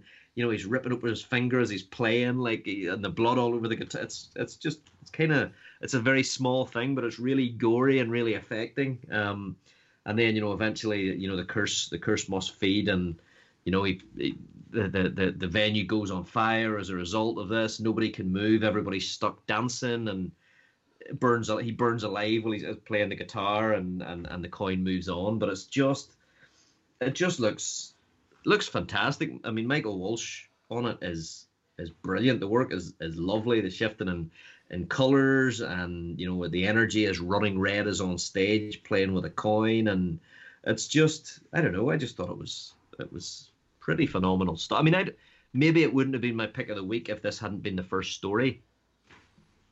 You know what I mean? But yeah, this was just great. I mean, you can nearly read this as a one shot. You could probably read any of these as a one shot, couldn't you? Yeah, I mean, it'll be interesting to see how they're tied together. Certainly, I mean, I really enjoyed it. I thought it went by very quick. I don't know, it was a very, very short story for me, but overall I enjoyed it. Yeah, I mean, it's you do wonder, as you say, that I think they will be one shots, but I think with that scene with his dad, for example, where his dad looks back and goes, "I do understand, I really do." I wonder if you'll get to see what the coin did to him a little bit, you know, maybe in the past. He also looks so like Tobias Funke out of Arrested Development. It's scary. But yeah, just great character work the whole way through it. I mean, it's a very well-worn story, but it's told with such sort of energy, and you know, as you say, there's just such perpetual forward motion to it. You know, you just know that he's, you know, for lack of a better term, he's going to burn out. You know, you just know that's going to be the inevitable conclusion reading it, but you know the character's not going to change his path. But there's a lot of really interesting character moments. I love the idea of the fireman, you know, at the end, you know, where they talk about, oh, Louis here now looking for his fire sale, and there's this like character with a big smile on his face, like, what can I find through the wreckage sort of thing. Yeah, I really, really dug this as well.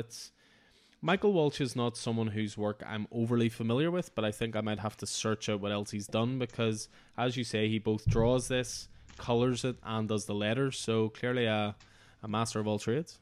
Yeah, no, definitely. I mean, for sure. And it looks fantastically realized sort of throughout, and you know, the change in colors is great, but it's just as well the story it relates to, you know, those musicians who we have come to associate just to have been too good to be human. You know, the idea of Robert Johnson selling his soul to Satan at the crossroads. You know, the Bowies and the Zeppelins. You know, and all of those sorts of.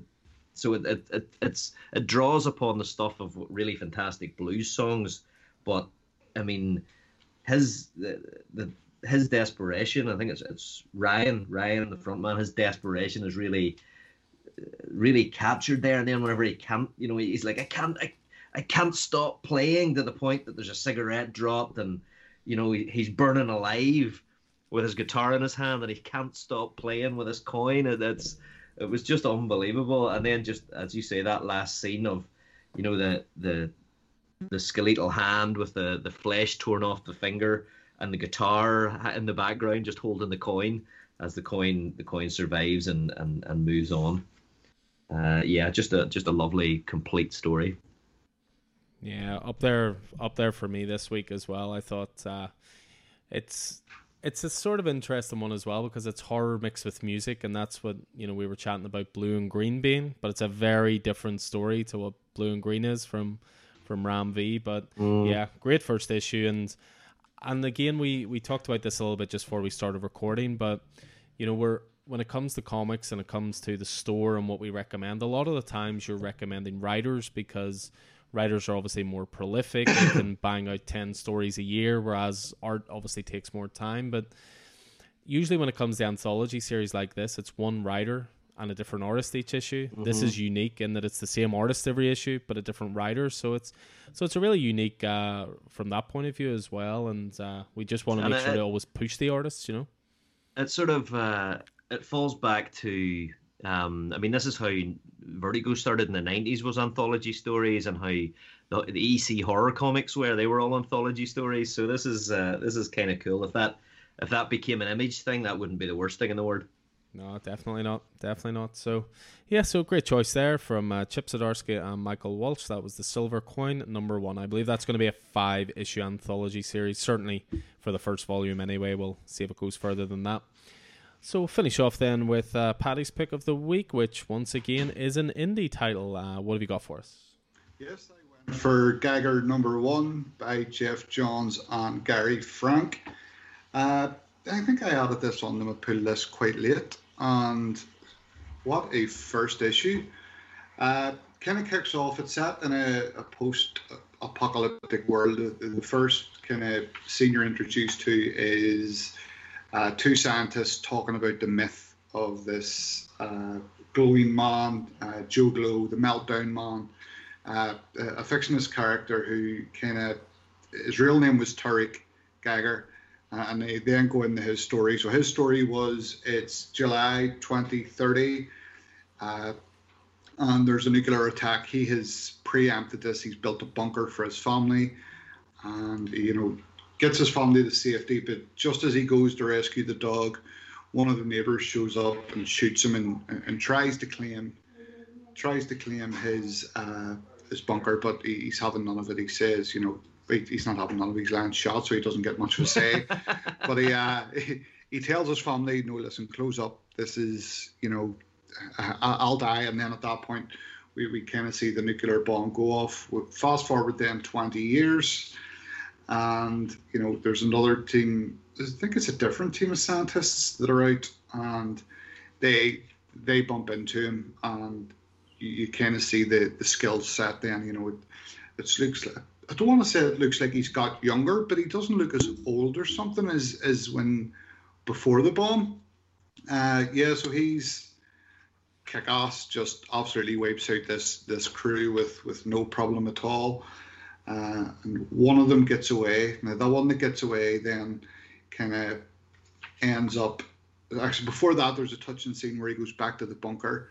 And I know you can't hear me, but I'm here until safety open the door and we can be a family again. So you don't really know if his family have perished or if they're still down in the bunker.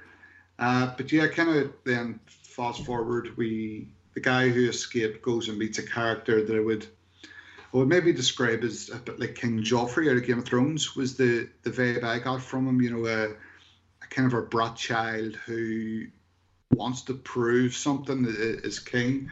So what he's going to do to prove this, he's in a castle, by the way, what he's going to do to prove this is kill the glowing man. But then on the last page, we find out that he's not actually in a castle. He's in Las Vegas, or what's left of Las Vegas, and it's the Camelot Hotel. This started off reminding me very much of one of my favorite horror films, The Hills Have Eyes. Oh yeah, that's a good choice. The remake. Definitely the remake, yes. Yeah. Mm-hmm. And then by the end of it, I was like, oh, this is like Fallout New Vegas. Two things of which I absolutely love. So I think that's why I enjoyed this so much. But yeah, I mean, what an opening issue. Even the stuff on the back, I think you're introduced there. There's 1, 2, 3, 4, 5, 6, 7 characters or 7 pictures and, brief descriptions of who they are. So I think they could possibly be playing a part to come. And then on the next page is what would be the equivalent of a trailer. What next time in Gagger. But yeah, I absolutely loved this. Thought it was a very, very strong issue.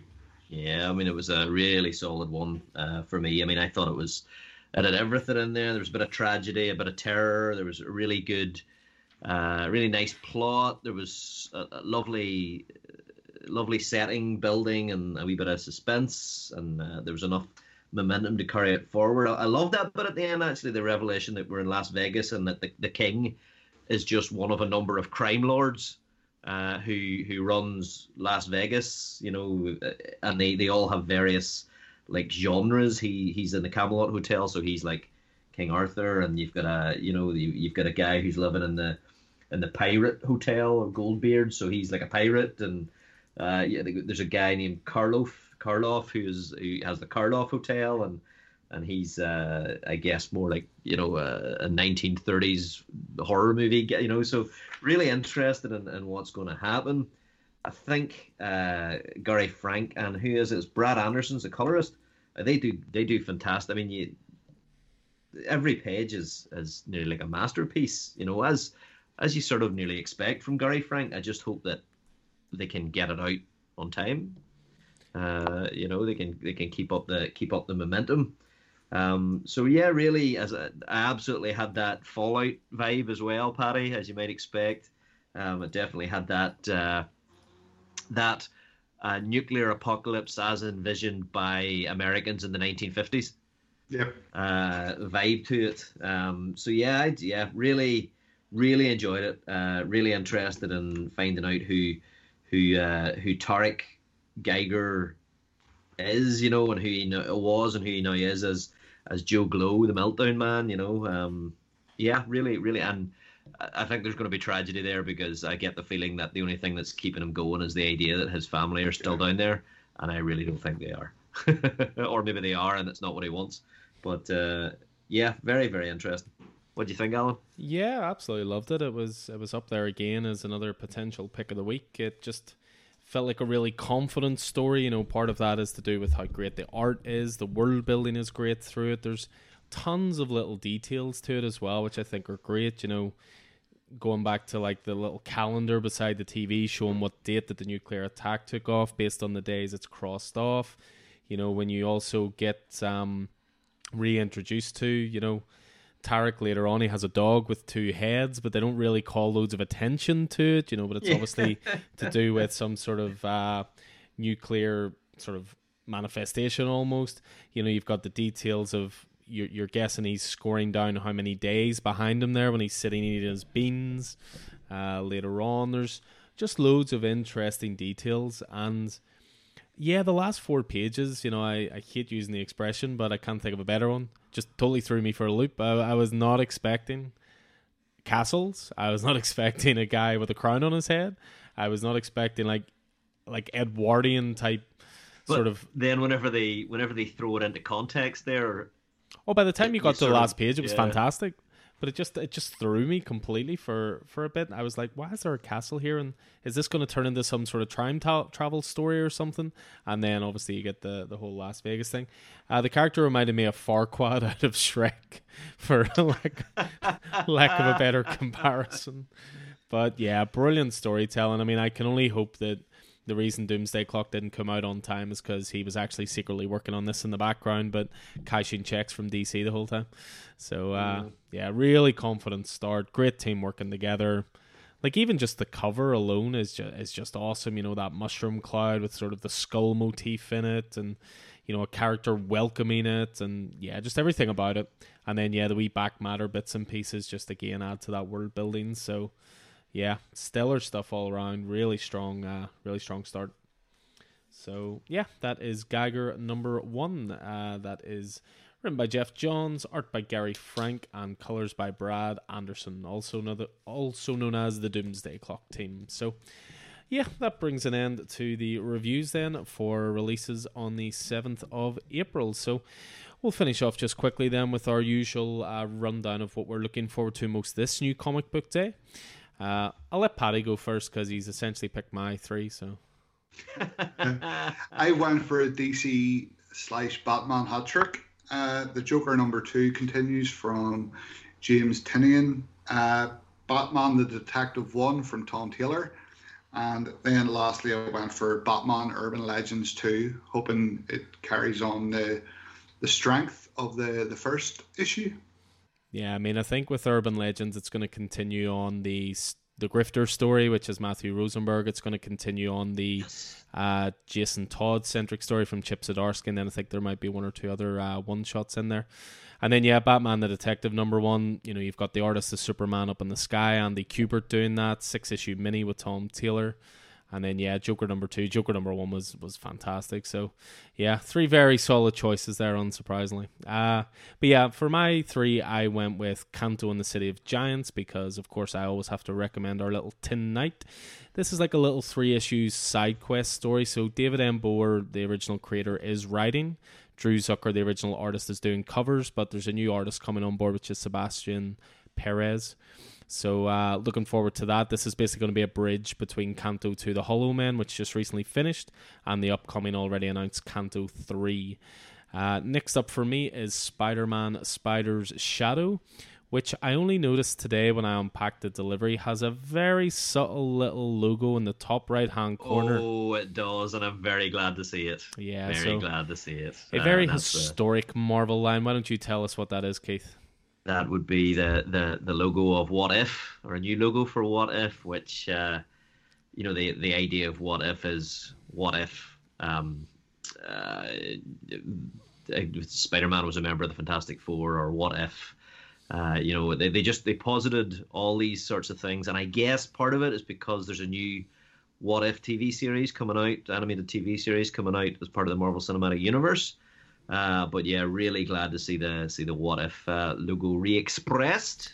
Yeah, and in this case for Spider-Man Spider's Shadow, this is number 1 of a 4-issue mini, and it is What If Peter Parker Became Venom. Peter Parker once put on an alien suit that nearly destroyed his life, but what if he had never taken it off? Ignoring every warning, Spidey embraces the dark symbiote. Haunted by terrible nightmares and exhausted by an endless barrage of bad guys, Peter can't seem to catch a break these days.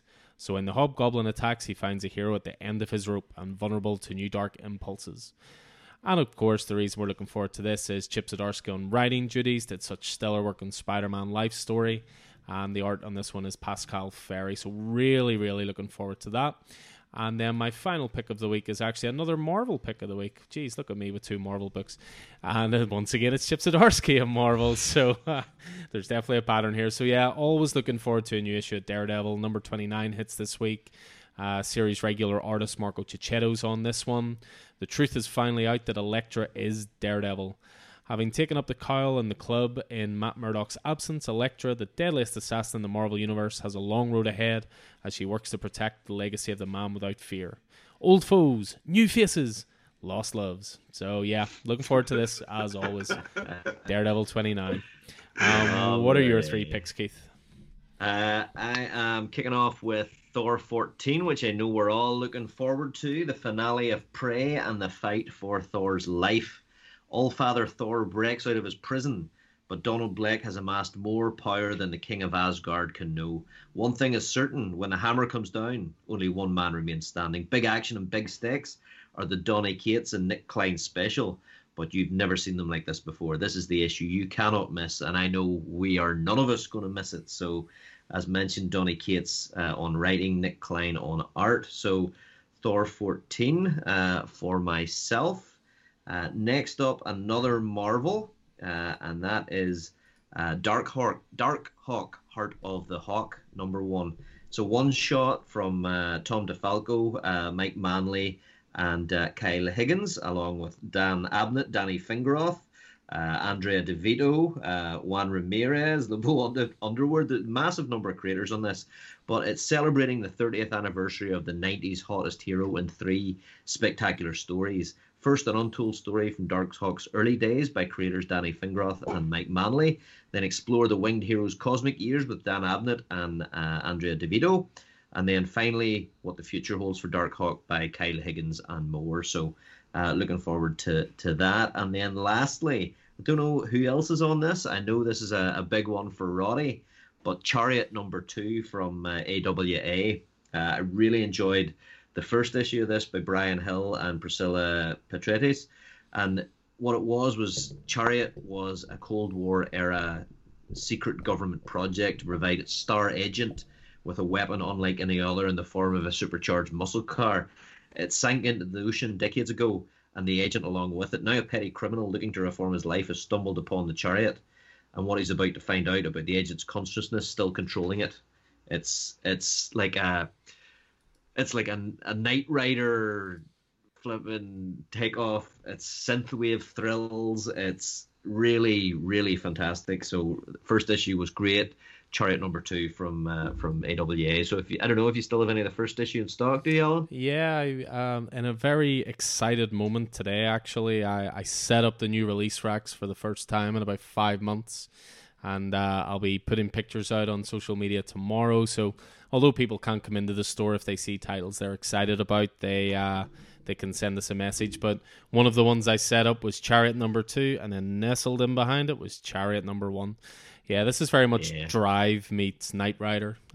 As you say, it's very much I really enjoyed it. I will always jump on any AWA title because it's a label I've been collecting from the start, and yeah, really, really strong first issue. Just a lot of fun and definitely aimed at 80s and 90s kids like ourselves. So very much looking forward to that as well. So yeah, that's going to bring an end to it for us this week then. So that's the best titles of Wednesday the 7th of April and what we're looking forward to come this new comic book day, the 14th of April. Just to finish off, of course, if you do want to get down to the store, we are once again open for click and collect services Mondays, Wednesdays, and Saturdays from 10 until 5 o'clock every day. So come pick up your pull list and have a little peek into the store. You can get a little sense of the kind of things we've been doing before you get the full experience once we get reopened properly. So tons of fun as always there, gentlemen, and thank you very much for your company and the chat.